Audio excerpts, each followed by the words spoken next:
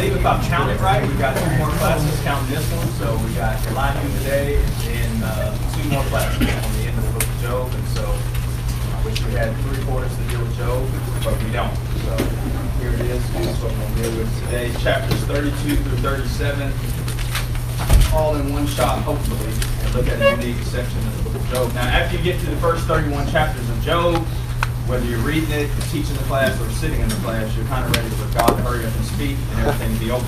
It's been a long, winding road, and just when you think God will speak at the end of chapter 31, where it says the words of Job ended, in keeping with this book, where there have been a lot of twists, a lot of turns, a lot of unexpected things, there's one more unexpected thing that happens, and it is that God doesn't speak, but some, up to this point in the book, unknown young man stands up and is introduced into the book. So if you go back in your mind to where the book started, you've got Job at the beginning, Mrs. Job in Job chapter 2, 9, and 10, Job's 3 friends, Bildad, Eliphaz, and Zophar in Job 2, 11 through 13, and that's about all that you know that are present in this book. And then all of a sudden, a man who we heard nothing about, his name's not mentioned anywhere else in the book, pops up and gives the longest uninterrupted speech in the whole book, chapters 32 through 37. And so because this is so, you might say, unexpected, such a surprise, people tend to deal with these speeches by the young man named Elihu in several different ways. And we'll talk about the way people handle the speeches, and then I'll give you what I think is the best way to handle them, and then we'll briefly walk through what he said. So option number 1. Some people say that these speeches are not original to the book. So they come to Job 32 through 37, and they're like, well, Elihu wasn't here all this time. How does he all of a sudden pop on the scene? Some redactor or editor of the book of Job came in later and just added Job 32 through 37. So you might be reading the study Bible one day or pull a Job commentary out and read those words. Of course, the problem with that theory is we don't have any copies of the book of Job in any language without the Elihu speeches. And so nobody knows of a time when these weren't a part of the book. They are a part of the book, even though they kind of trouble us and give us some questions. Number 2, some people say Elihu is a young man who is just here to fill space. Don't really take his speeches seriously. He just says some foolish things. That's why God, Job, nor the friends comment on anything that he says. He just kind of overlooked. When God shows up at the end, he'll say some things about Job. He'll say some things about the 3 friends, but nothing about Elihu. In fact, one commentator says Elihu is a pompous buffoon who provides comic relief to the tension of the plot. So he's just here to make you laugh. He says some foolish things. Ignore what he says. But I think this is problematic and erroneous for some reason I'll show in a minute. 2 more views. So number 1, it was added in later. Number 2, Elihu's here just for comic relief. Here's number 3, and there are a lot of people that believe this about his speeches, that he says was perfect for the occasion. And that Elihu, up to this point, gives the best speeches in the book, and that's why God doesn't critique him or say anything about his speeches. Besides Job and the friends, he has the best things to say. A lot of what he says parallels what God's going to say later on. And so if you really want to get to the heart of what we should be saying to Job's in our lives and to people like Job, look at what Elihu has to say. And I'll say on this 3rd view that Elihu gets a lot of stuff right, especially his last speech. He says a lot of things that God's going to say when he shows up, but I think he still has some problems. And I don't think he delivers what he promises. When he shows up, he says initially, I'm going to say some things that nobody else has said. Well, 6 chapters later, you're like, not really. We've heard some of this before. And here's the last one. Others say Elihu comes on the scene and promises to do something different, improve on what others have said, but he really doesn't. He's just like the friends. He falsely accuses Job and does a terrible job of adding anything new to the conversation. And I'm kind of partial to that last one. So I think if you mix 3 and 4 together, Elihu says some good things that we can appreciate, but then on the other hand, he really doesn't add anything special or new. He is a lot like the friends. And so if you put those 2 things together, I think we should appreciate what he says. Go ahead and look at with me. I'm going to read the first 4 verses of Job chapter 32, or the first 5.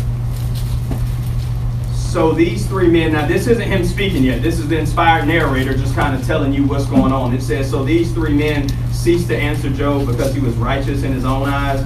Then Elihu, the son of Barchel, the Uzite of the family of Ram, burned with anger. He burned with anger at Job because he justified himself rather than God. He burned with anger also at the 3 friends because they found no answer, although they had declared Job to be in the wrong. Now Elihu had waited to speak to Job because they were older than he. And when Elihu saw that there was no answer in the mouth of these 3 men, he burned with anger. So I think we need to take his speeches seriously for several reasons. Number 1, He's the only person in the whole book who's introduced with the genealogy. Whenever you read in the Bible and somebody says, hey, this person is the son of this person, it's drawing attention to, one, this person really existed, and two, there's something unique and special about them. So the idea that he's just the comic relief buffoon that we should ignore couldn't be true. There's a genealogy here to say some things about him. Second, though, Job and his friends have this back and forth. They say something, Job says something. Job says something, they say something. Nobody interrupts Elihu. Maybe they're all out of breath by this point. Maybe everybody's going home. I don't know.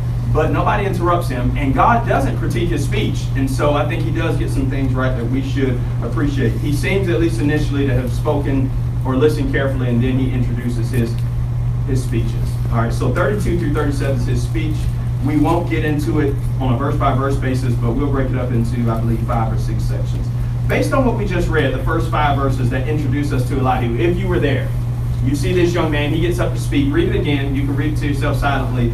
Let me ask you this. Why was he mad at the friends in verse 3? Why is Elihu mad at the friends? It says he burned with anger against Job's friends. For what reason? They condemned Job, but they didn't have an answer for him. Okay, so they said a lot of stuff, but what? Couldn't prove it. They couldn't prove what they said. Was he right to be mad at them for that? Shake or nod? Yes, right? All right. Why was he mad at Job in verse 2? And was he right about that? He burned with anger at Job. Why? Because Job justified himself rather than God. Is he right about that with Job?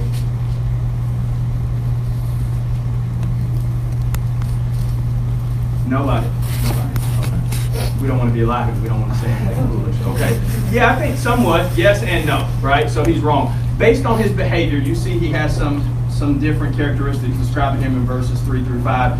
If you were here and you were talking to Elihu, you've heard the others speak, Elihu speaks, you got this background about him in the first 5 verses, what might be some things that you would warn him about before he speaks? What might be some things that you would say, based on his disposition in the first 5 verses, Elihu, be careful about X, be careful about this. What would you warn him about based on what you see in these first 5 verses? Saying what? Be careful not to say things you don't know. Right? And so he says he's listening carefully. Don't start making accusations that you can't prove that you don't know. That would be one thing to warn him about. What else? Watch your temper. Watch your temper. What does the Bible say in Ephesians 4:26? You know this verse. Be angry and what? Sin not. People always quote that verse, and whenever they quote it, they mean to say, like, I've got a right to be angry. The Bible says be angry, just don't what? But here's the question, how good are you at that? I mean, people are like, well, I got God's right to be angry as long as I don't sin. I failed that test so many times that I think Paul's saying more than we give him credit for. Very few people, according to James 1 and verse 20, get angry and say, oh, I'm so angry I could do the will of God.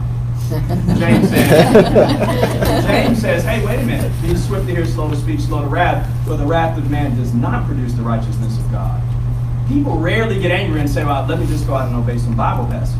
I would say to this guy, even though he has a right to be angry, at least so it seems, be careful, Elihu, that you don't become like what you condemn. In your anger, you may very well fall into sin. Don't say things you don't know. Watch your anger. What else? You don't know that all these things that have happened were God's doings. Don't start blaming God. You don't know. Be careful what you say about God and how you're going to represent God. Yep. Watch your what? Watch your tone. Yeah. I would put with that, Kevin, watch your tone, watch your pride.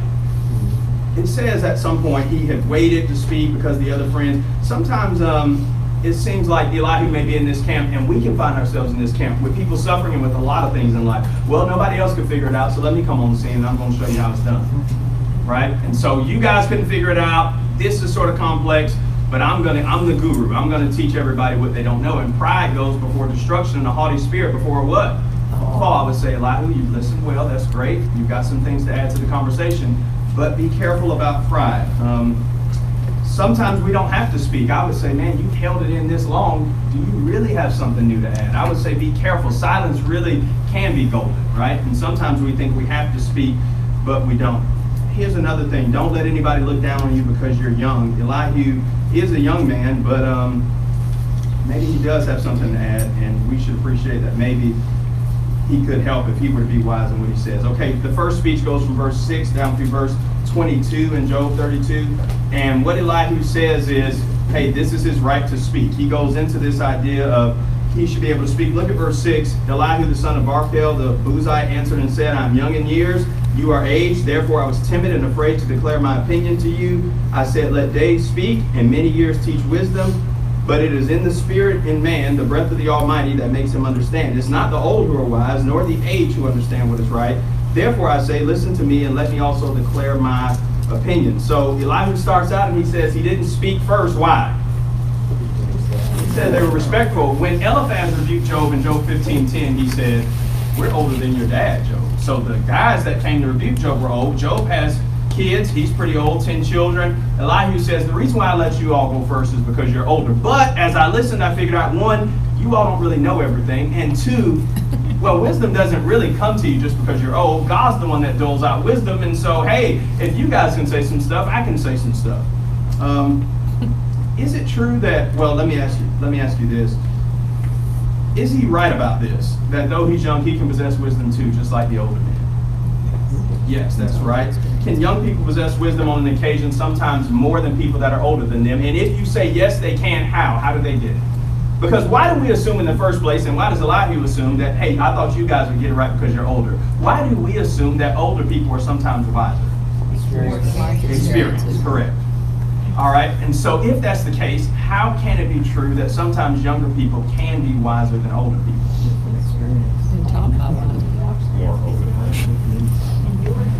Experiences, they've learned different things. You can learn from others' wrongdoings. You can learn from others' wrongdoing, yep.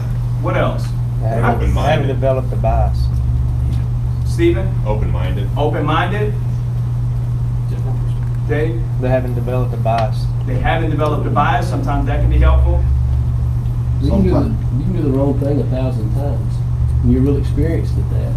Yeah. Doesn't mean that you. That's right. I mean, every time you got to jump in the dumpster to know it stinks, right? And then if he sees the skunk chasing you, he's like, I'm not going to do that. I'm wise, right? You can be. I would say the quickest way to short circuit this, though, without any experience, without any bias, without any human perspective whatsoever, young people can be wiser than older people if they read the oldest book. So in Psalm 119, go to Psalm 119 and notice what the psalmist says about how he advanced in wisdom and what it really takes. It's in Psalm 119, in that section that begins in verse 97, oh, how I love your law, it's my meditation all the day. And then he says in verse 98, your commandment makes me wiser than my enemies, for it's with me forever. Verse 99, I have more understanding than all my teachers. Why? Your testimonies are my meditation. I understand more than the age because I do what? Keep your precepts. I keep your precepts. I hold back my feet from every evil way in order to keep your word. And then he talks about how sweet the word is to his taste and how sweet it is to his lips. Spending enough time with the Bible. You can be a person that's 85, 90 years old, never read the Bible, never hearkened to the things of God, and a 25-year-old who has immersed themselves in the eternal book can really speed past a person in wisdom and knowledge based on not what they know or even what they've experienced at all, but the one that knows everything. Elihu is right when he says, by the way, true wisdom resides with God, and if I get close to him, I'll know what I need to know. Okay, let me say a few words. I think to the best of our ability, though, when we talk about younger people and older people, we should, to the best of our ability, congregationally and really in our world, try to crucify this division that seems to sometimes exist between the various generations. Older people think the young people are ruining the world. Young people think older people don't have a clue. And there's just this clashing that often takes place, right? And everybody thinks their generation has it right and they're the best. And I just feel like, well, there can be wisdom had in all generations so long as we hearken to God's word and do things the way that God would have us. He begs to be listened to. Look at verse 10. 32:10, he says, therefore listen to me and let me declare my opinion. He is frustrated that Job has left everything.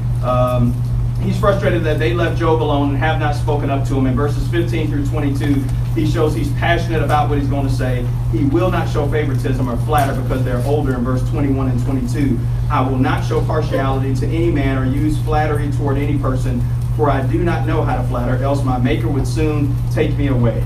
And so Elihu over and over again says, listen to me, I've got something to say. I want God to hear me.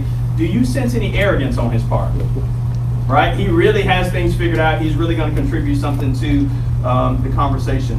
One thing Elihu may be forgetting as the speeches have gone out, and we might forget this when we show up late to somebody's suffering, is how much Job has suffered. So he's heard the speeches, he's heard the dialogue, and if he's not careful, he comes on this scene with his philosophical view and all the things he's going to bring to light. But this is a real man who has suffered terribly, and though it seems we're 30 chapters removed from it, the sting in Job's life is just as real as it was the day he had those 10 funerals. And so Elihu is passionate, he's angry at Job, he's angry at the friends, and he may be forgetting, hey, this is a real man with real feelings, real family, and real flocks that he's lost, and appreciate that great reality. Well, Elihu just wants to say his piece and get on with things because he wants to set everybody straight. Anyway, if you were in Elihu's shoes and you didn't know about the first 2 chapters of the book and you felt you had to say something, what would you have said?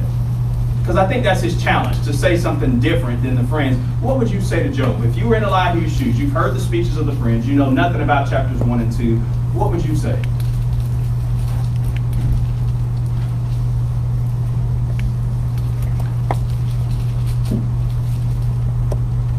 Nothing. That'd probably be a good answer. Probably a good answer. What about, I'm here for you, Job, right? Or I'm sorry, all of this is taking place. Or hang in there, Job. Rescue and relief will probably one day come with God's help. Just hang in there. Elihu says none of that. Instead, notice chapter 33. He starts to rebuke Job. He starts in on Job. Notice the first 7 verses. But now hear my speech, O Job. Listen to all my words. Behold, I open my mouth. The tongue in my mouth speaks. My words declare the uprightness of my heart. What my lips know, they speak sincerely. The Spirit of God made me. The breath of the Almighty gives me life. Answer me if you can. Set your words in order before me. Take your stand. Behold, I am toward God as you are. I too was pinched off from a piece of clay. Behold, no fear of me need terrify you. My pressure will not be heavy upon you. What stands out in the first 7 verses about Elihu's speech? Talks about himself a lot. He's really into himself. Yeah, he's proud of Elihu, right? Look at verse 1. Hear my speech. Listen to my words. I will open my mouth. Verse 3. My words. My lips.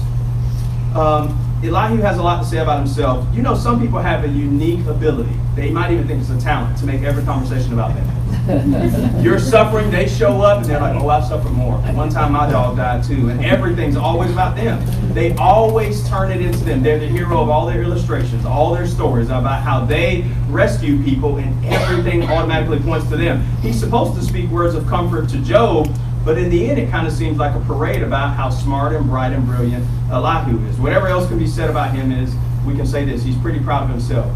He attacks Job's claim to be innocent in verse 8 through 11 in chapter 33. Notice there he says, surely you have spoken in my ears. I've heard the sound of your words. You say I'm pure without transgression. I'm clean. There's no iniquity in me. Behold, he finds occasions against me. He counts me as his enemies. He puts my feet in the stocks and watches all my paths. He claims Job is not innocent and upright. In verse 11 and verse 12, he says, behold, in this you are not right. I will answer you, for God is greater than man. And so, is Job right about his righteousness? Yeah, Job has been innocent. Elihu is mistaken about the kind of man that Job is. But I do think he's correct for saying that Job is not right to demand answers of God. Look at verse 12 down through verse 18. Behold, in this you are not right. I will answer you, for God is greater than man. Why do you contend against him, saying, he will answer none of man's words? For God speaks in one way, and in two, though man does not perceive it. In a dream and a vision of the night, when deep sleep falls on men, while they slumber on their beds, then he opens the ears of man and terrifies them with warnings, that he may turn man aside from his deed, conceal pride from a man. He keeps back his soul from the pit, his life from perishing by the sword. And so Elihu wants to call Job out for saying, hey, God needs to answer me. God doesn't do anything about the wrong in the world. And Elihu says, Job, you kind of overstepped your bounds. And I believe he's right about that. Job has said God has been silent and does not speak, but Elihu says God does speak. How does he speak? Notice what Elihu says God uses as his language.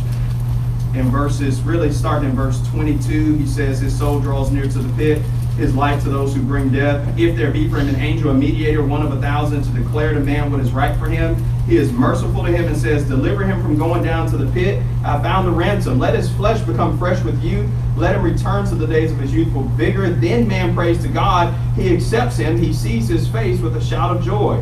He restores to man his righteousness. He sings before men and says, I have sinned, perverted what was right, and it was not repaid to me. He has redeemed my soul from going down into the pit, and my life shall look upon the light. He says God speaks to people in suffering. Now, that's not Job's scenario. People suffer for a lot of reasons. Job is not needing to be awakened by God through suffering, but Elihu is right that sometimes the way that God speaks to people is through their suffering. Do you know anybody and you think to yourself, this person show of hands, if you think you know somebody that you would say, you know what, I don't know everything, but I'm persuaded that this person may not wake up to spiritual realities until they hit rock bottom. You know people that you say their life's just going too good, things are going their way, and so long as that's the case, I just don't know if this person's ever going to be tuned in to righteousness and purity. And it's because sometimes people, they don't have an interest in God until they break down. This person, sometimes we say about people, this person wasn't interested in God until what?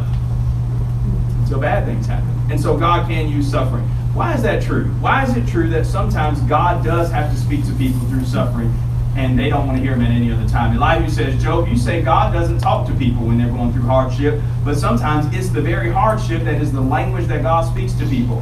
Why is it the case that people sometimes don't have any interest in God or in things divine until they hit rock bottom? Why is it the case, Neil was preaching about this morning, the day of the Lord and the need to be ready and all of the signs and all the warnings and all the long suffering that God's extended to us? Why is it that most people, a lot of people at least, ignore all of that until they hit rock bottom and then they're like, let me have a preacher. Hey, let me talk to this person. I'm suffering. I've got some diagnosis, whatever the case may be. Why does it take that? Why can't it be for everybody in the world for the most part, in days of prosperity, they just look up and say, well, God's been good to me. Limbs are working, sun's shining, healthy family. Okay, I render due to the one who gave me all this stuff.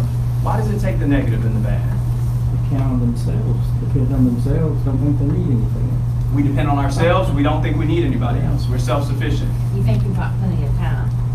You think you have plenty of time to get right. Yeah. Many times they also think they've done it themselves.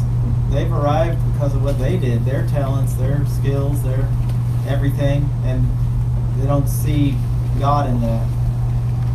We're industrious. We work hard. We're smart people. I put in the work, right? I've been here. I've done all this on my own. And we can be fooled into thinking, well, I don't need God. Why else do people have to hit rock bottom before they'll look up and see, hey, here is God. I need his help. Sometimes through suffering you can't find help or solution through any other avenue or person. Sometimes you realize some things are beyond human ability to help you, and you need divine aid, and you realize you probably have needed it all along. C.S. Lewis, in his book, The Problem of Pain, he says, the human spirit will not even begin to try to surrender self-will as long as all seems to be well with it. Now, error and sin both have this property. The deeper they are, the less their victims expects their existence. They are masked evil. Pain is unmasked, unmistakably evil. Every man knows that something is wrong when he is being hurt.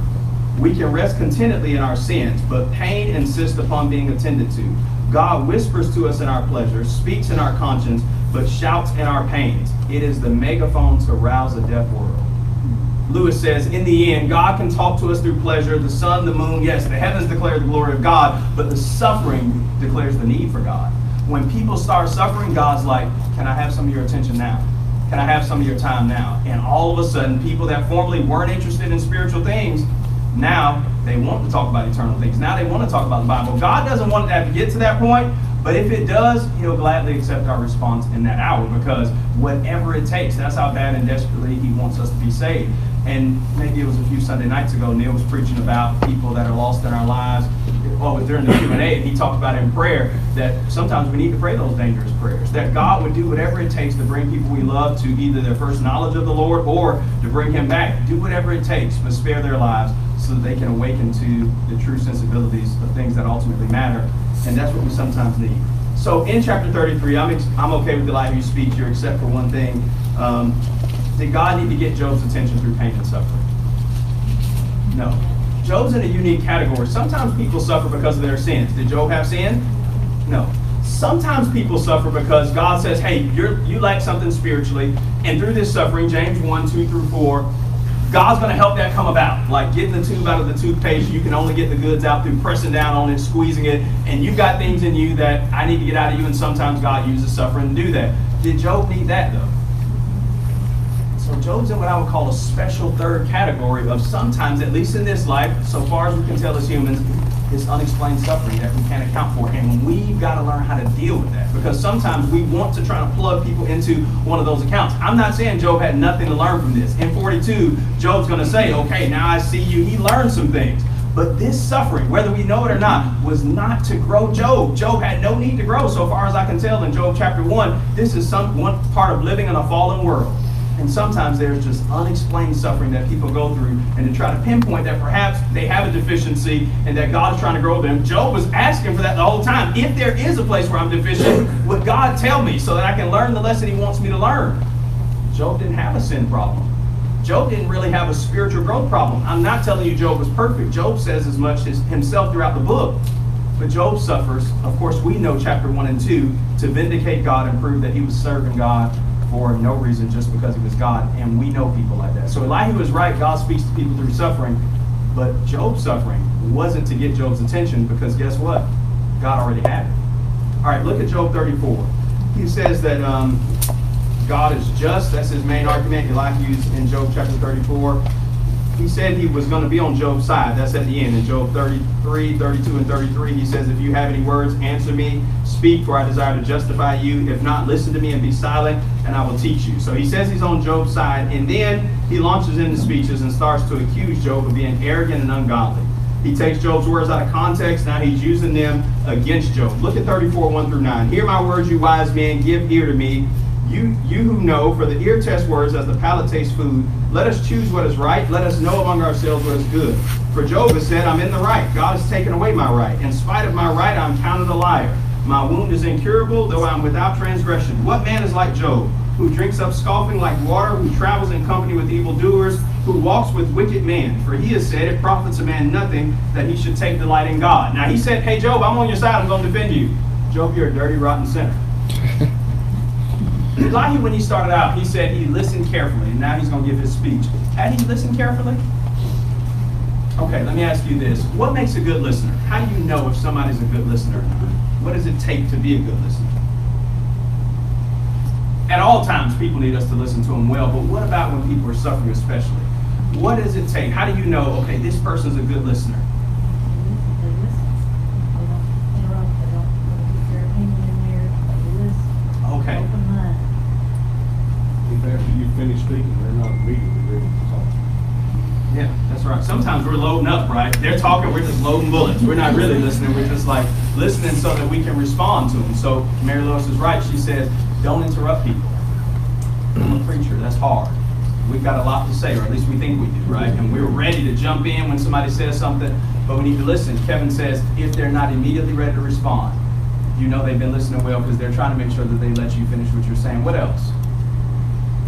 They can reflect that they heard what you said, and they can tell you in their response what you have said. Yeah. So they accurately reflect. You know, Elihu doesn't ask Job any questions. He just comes out with accusations.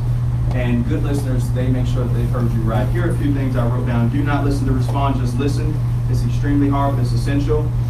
When you're talking to somebody and you want to make sure you're listening well, ask them if they're done speaking. You finished? Is that it? You got anything more to say? Make sure that they're done and they've opened up the door for you to speak. Repeat things back to make sure that you're right. When I worked in fast food, we always had to do this. And when we didn't do it, we always messed up the order. I know you're ready to drive up and give your money, but they're doing that because they want to make sure they got the order right. When we talk to people, repeat it back to them and say, now, am I right? Did you say this? Did I get you right? Did you say that? It'll help us, not only with suffering, but even when we're in like doctrinal conversations with people, sometimes we'll say, well, I know y'all believe this. And we should ask people instead, now, am I right? You believe that people are born in sin? Now, you believe people have to be baptized, right? But you're saying they don't. It doesn't matter if they are or not. Ask them. You'll be surprised what they think. Don't just throw people in a group and say, well, I know what y'all believe. If we're going to listen well, repeat it back to make sure we hear them. Ask to be corrected if you misrepresented anything or gotten anything mixed up. Tell them right now, look, I'm going to say some things. If I've gotten you wrong, if I've mixed up anything you've said, would you make sure to point it out to me? This is important in a lot of areas. I can think of one especially, but just make sure that you get this right. And you say, if I'm inconsistent or if I misrepresented you, let me know. And then give your undivided attention. Really lock in with people and listen. Elijah didn't do that. He starts defending God. He defends God as one who never does wrong. That's right. He defends God as being totally in control. But I don't know if he gets this right. In verses 10 through 15, he says some things about God. But you know, it's possible to stand up for God and do it in the wrong way.